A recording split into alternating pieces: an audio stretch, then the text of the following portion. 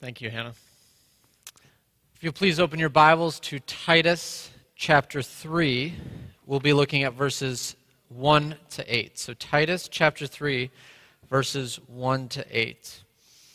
Now, this is one of those texts for me in my life that I could probably preach 4 separate sermons on. But I promise you this morning it's one sermon, okay? It's not 4 into 1, it's just one sermon. But before we read, I want to encourage you in 2 practical ways right up front. And I know the temptation is to say, preacher, save it to the end for the application, but we're going to start with the application this morning.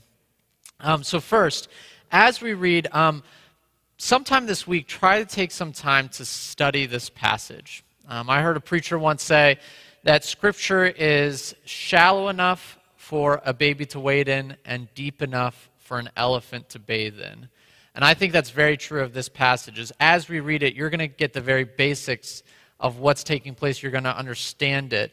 But if you take some time to really have the passage wash over you, you're going to see a depth there that is going to be very much of an encouragement to you. Secondly, I want to encourage you to memorize this scripture, especially verses 3 through 7. There's a reason why many Christians, especially the young ones among us, memorize John 3:16. For God so loved the world that he gave his one and only Son, that whoever believes in him shall not perish but have eternal life. And the reason for that is it's a great summary of the gospel. Well, this passage, especially verses 3 through 7, is an excellent summary of the gospel. And it is something that if you memorize it, you can draw upon it when you're in times of crisis, when sin seems to be abounding in your life, when you're times of trouble. But also it is a great encouragement for those around you to evangelize to non-believers, to be able to walk step by step through what God has done and his devotion to us in the gospel and of the good news. So as we read, think about those 2 things. Titus 3, 1 through 8. Remind the people to be subject to rulers and authorities, to be obedient, to be ready to do whatever is good, to slander no one, to be peaceable and considerate, and to show true humility toward all men. At one time we too were foolish, disobedient, deceived, and enslaved by all kinds of passions and pleasures. We lived in malice and envy, being hated and hating one another. But when the kindness and love of God our Savior appeared, he saved us, not because of righteous things we had done, but because of his mercy. He saved us through the washing of rebirth and renewal by the Holy Spirit, whom he poured out on us generously through Jesus Christ our Savior, so that having been justified by his grace, we might become heirs, having the hope of eternal life. This is a trustworthy saying, and I want you to stress these things so that those who have trusted in God may be careful to devote themselves to doing what is good. These things are excellent and profitable for everyone. Let us pray. God, we thank you that you have given us this passage that we can meditate on, that we can think about, that we pray that we can press it into our hearts, that we can tell the story of your devotion to us, that you rescued us, that you saved us because of your love and because of your kindness and because of your mercy. We thank you that you call us to be devoted to good, not just to profit ourselves, not to puff ourselves up, but for everyone, for those around us, so they may know of your goodness as well. Let us devote our lives to you so we may be devoted to good. In your name, amen. Dick Hoyt is a devoted man. And you can tell of his devotion because at the age of 70, he still competes in Olympic distance triathlons. That is a triathlon where you have to swim 1 mile, bike 24 miles, and run a leisurely 6-mile jog. At the age of 70, he is dedicated to doing these races week in and week out. But what points to Dick's devotion even more than his age is his willingness to spend the entire race pulling, pedaling, and pushing his son Rick. Rick was born without the ability to move or speak. And this has been their tradition for nearly 30 years. Dick and Rick Hoyt have completed over 240 triathlons and 68 marathons. I would say that's devotion, wouldn't you? I mean, week after week, year after year. And this all started because Rick, using his computer, told his dad that he wanted to compete in a local 5-mile charity race for a paralyzed man. So Dick, at 40 years old, out of shape and never running more than a mile competitively in his life, pushed his son Rick those 5 miles for that race. And just to give you a little bit of backstory, Rick was born in 1962, and he was born and his umbilical cord was wrapped around his neck, and he came out not breathing. And the doctors were able to revive him, but a doctor very coldly said to the Hoyts, he's going to be nothing more than a vegetable his entire life. You might as well send him away to an institution. There's no point of bringing him home. But the Hoyts said, no, we're going to bring Rick home, and we're going to raise him up as we would any other child. And so one of the things to do is to participate in athletics. So at the age of 40, Dick pushed Rick across that finish line.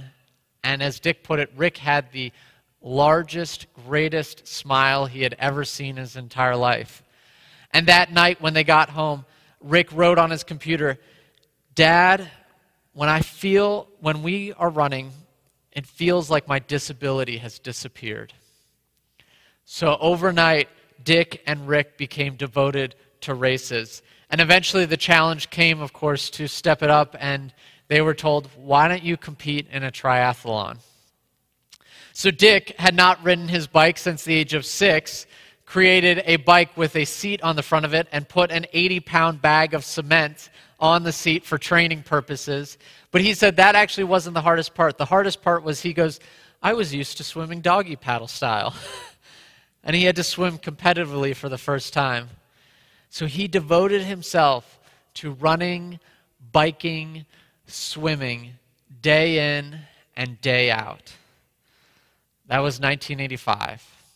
And in 1989, they flew to Hawaii to compete in one of the most grueling endurance races on the planet, the Ironman Triathlon. It's a triathlon where you swim 2.4 miles, bike 112 miles, and run a full marathon. The Hoyts competed, and the Hoyts completed the race. And it takes devotion to do that. It takes devotion to compete, to be willing to give up your time, your energy, your focus, to give up passions that you might have, to say, I'm going to dedicate myself to this, to pursue it. That is devotion. And we all know what it's like to be devoted to something. Some of us say we're devoted to work, we're devoted to our families. Some of you are devoted to athletics, where you're willing to run and bike and swim. Some of us are devoted to our hobbies, where we are willing to put in time and money and energy into, I want to pursue this thing, I want to be devoted to it. So what does God call us to be devoted to in this passage? It's in verse 8. It says, devote yourselves to doing what is good. Are you devoted to that? Are you willing to give up most of your time, your energy, your focus, your heart to pursue doing what is good, to be devoted to doing what is good? And just like you can't casually get up one morning and go, I'm going to compete in a triathlon today. That is the call that we have for devotion to good. We can't just casually get up and say, I hope I do good today. I hope I'm a good person. But it is actually a call by God for a deliberate, intentional devotion to it. And as the first part of the passage says, to be devoted to being obedient, to be devoted, ready to do what is good, to be devoted to humility. Are you devoted to those things? Are you devoted to doing good? Do you get up in the morning and say, all right, how can I now pursue the good for others? Do you halfway through the day, sort of like a marathon runner where they're checking to make sure that they're hydrating enough, that they're getting enough nutrients to keep going on? Do you halfway through the day say, have I devoted myself to the good that the Lord has called me to do? How are my vitals? How am I doing in this? And at the end of the day, do you kind of look back on the day and critique yourself and say, what can I do different tomorrow to pursue good with a stronger devotion? What do I need to change? Who do I need to call and repent to? Now look, I know that I don't have the devotion to running like the Hoyts do, but I also recognize by reading this passage that I do not have the devotion to doing good as the Lord calls me to. So what are we to do?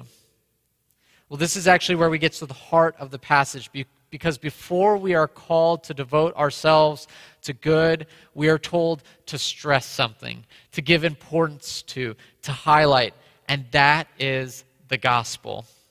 And that is what we get to see flowing throughout this passage. Even before our devotion to good, we get to see God's devotion to us, God's rescuing of us.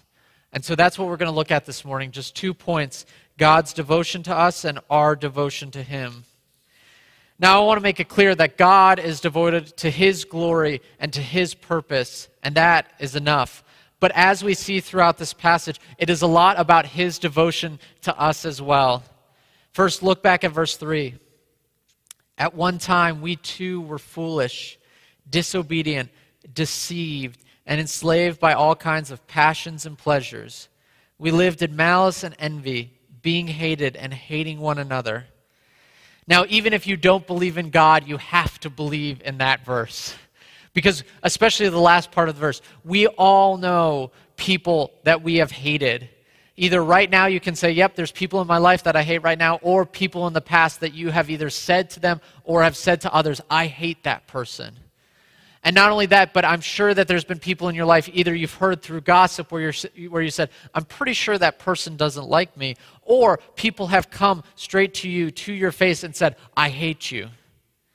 So that is true of all of us, and this is true of me, is I know of people who have hated me, and I have said those words out loud, I hate that person. But it's more than that, it's deeper than that, because all of this is true of me.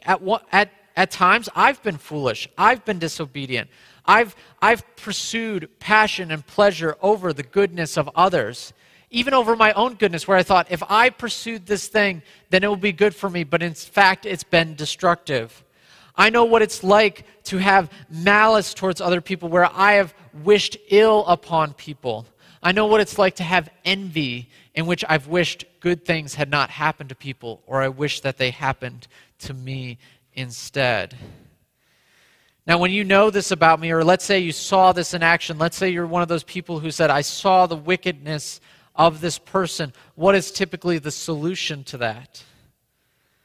Especially now in today's society on social media, when you see someone fall, when you see someone fail, what is the solution? To cancel them, to cast them out, to shame them, to make them withdraw from society. And this is true of us, is that when we get angry, when we get mad at people, then our temptation is to say, I want to cast you out. I want to cast you aside. I want you out of my life. And either we do that just one-on-one, or we do that as a society. And that is the cure. That is the thing that we say, this is the thing that will solve this problem. Is as long as we cast out enough wicked people, as long as we get rid of enough people, then we'll live a better life. We'll be better as a society. We'll be okay. And maybe this isn't just people outside. Maybe this is for you yourself. I admit that at times I've thought that has been the solution for my life. I have seen my wickedness. I've seen my failures. I've seen that life hasn't been going the way that it is. And I thought, maybe if I just ran away from it all, or maybe if I just ended it all, that would be better. That would be a good solution. But what is God's solution in this passage? Look, God knows the diagnosis. He's the one who wrote it. There's not a question in His mind of who we are or what we're going to become. God does not ignore or pretend that it's not there. Face value, it's all there, and yet He devotes Himself to us. He does not say, send them away. he says, I will bring them home. And we see that start with verse 4. But when the kindness and love of God, our Savior, appeared, he saved us.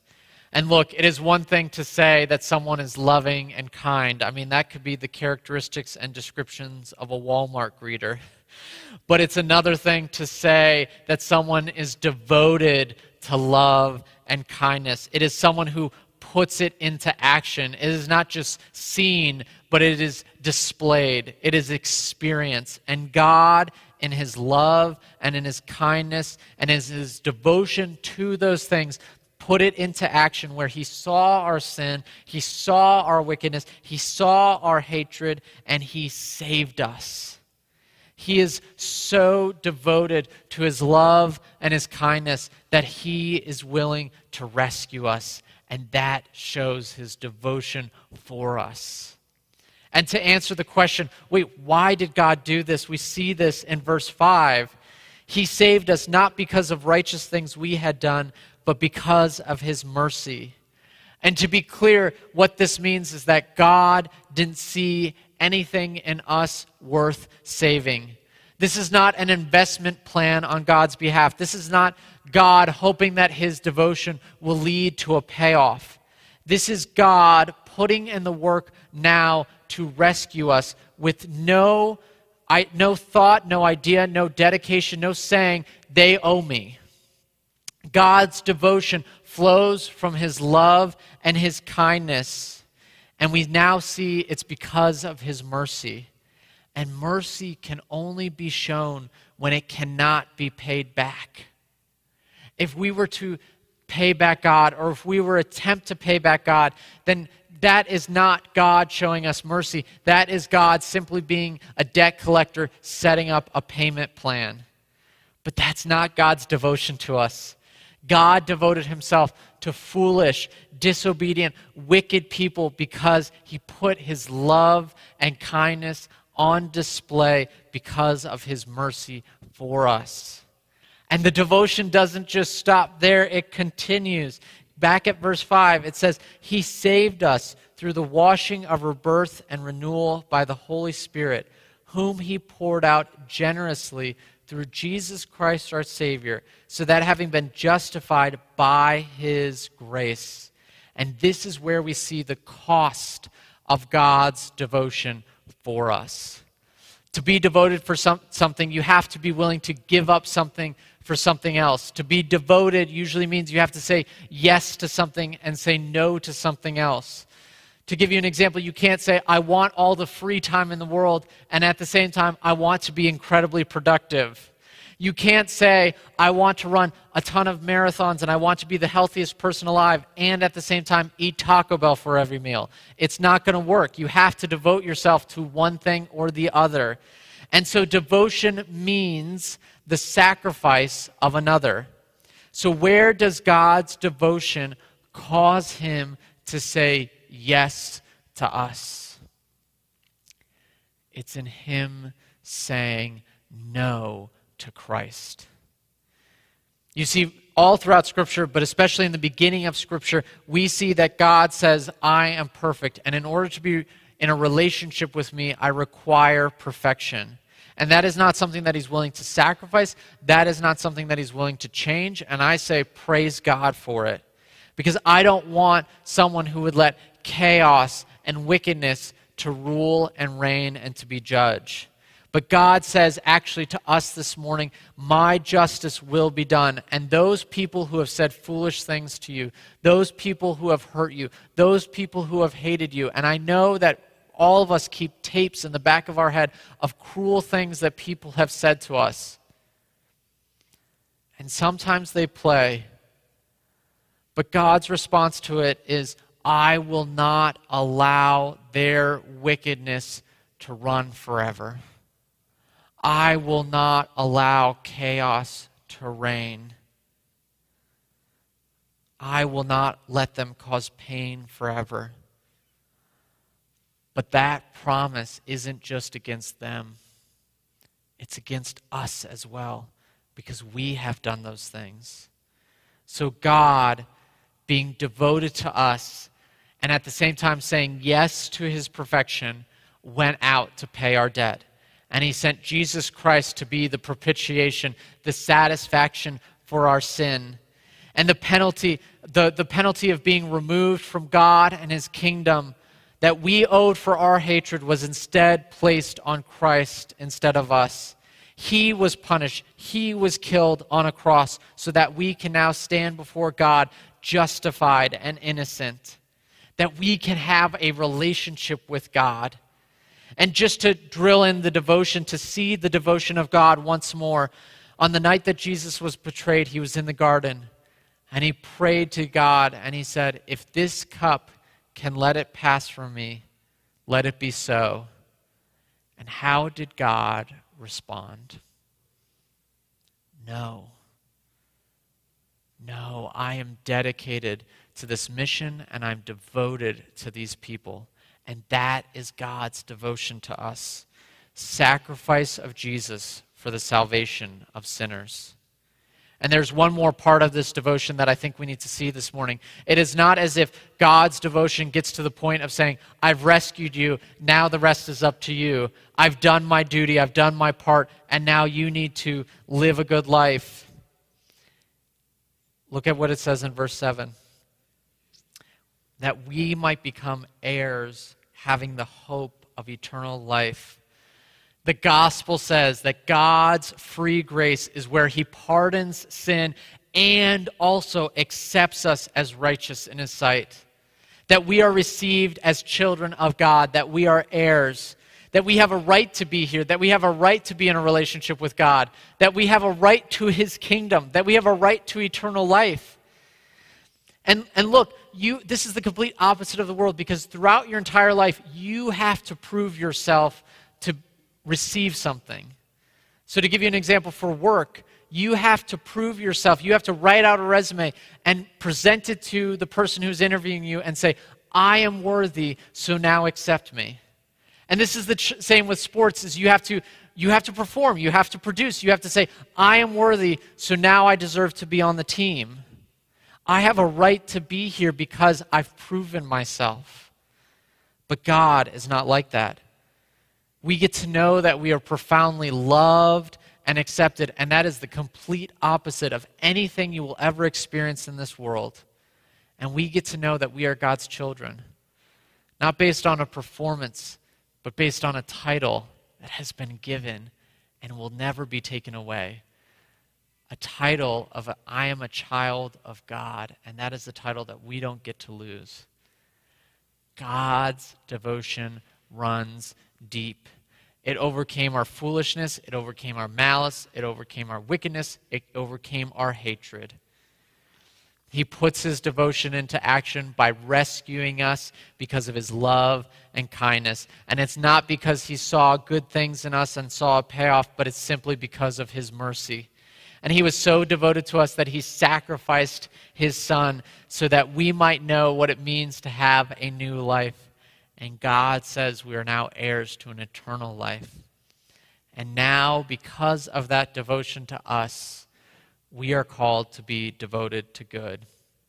And as I shared before, I could spend multiple sermons going over this passage, so I want to make sure to keep my promise that it's one sermon. So I'm only going to focus on one aspect of our devotion to good, which is the why question. Why do we do good? Well, what are your reasons for doing good? Very often there are two that we lean on. One is performance.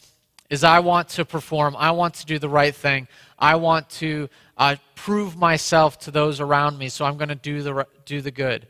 Or it's even just a performance for yourself. Most of you know, hey, if I do the right thing, if I do the good thing, it's going to work out generally for me, so that's why I'm going to do it.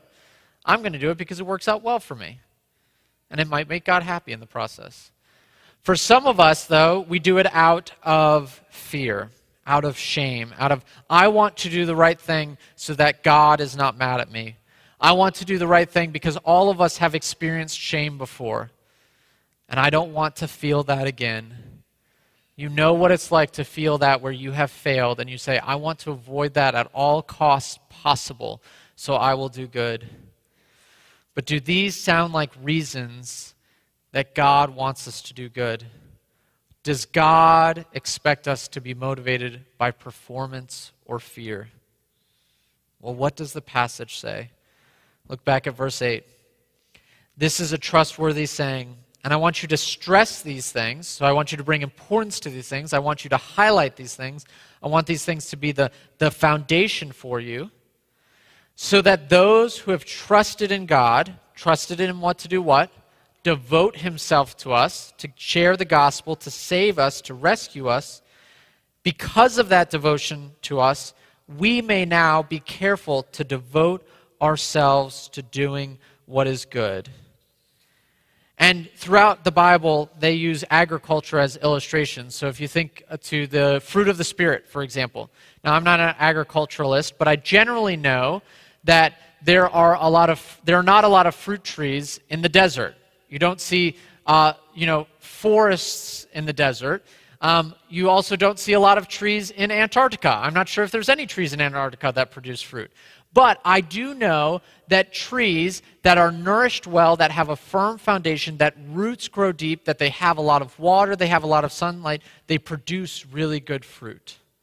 So how are we to produce good fruit in our lives? How are we to produce the fruits of the Spirit? How are we to produce good works? Well, where are your roots? Where is the thing that you draw nutrients from? Where is the thing that motivates you, empowers you, gives you strength? It's what we've been talking about this entire time. It's God's devotion to us. We get to be motivated. We get to be strengthened by God's love and grace. And that is the thing that empowers us to do good, to devote ourselves to good.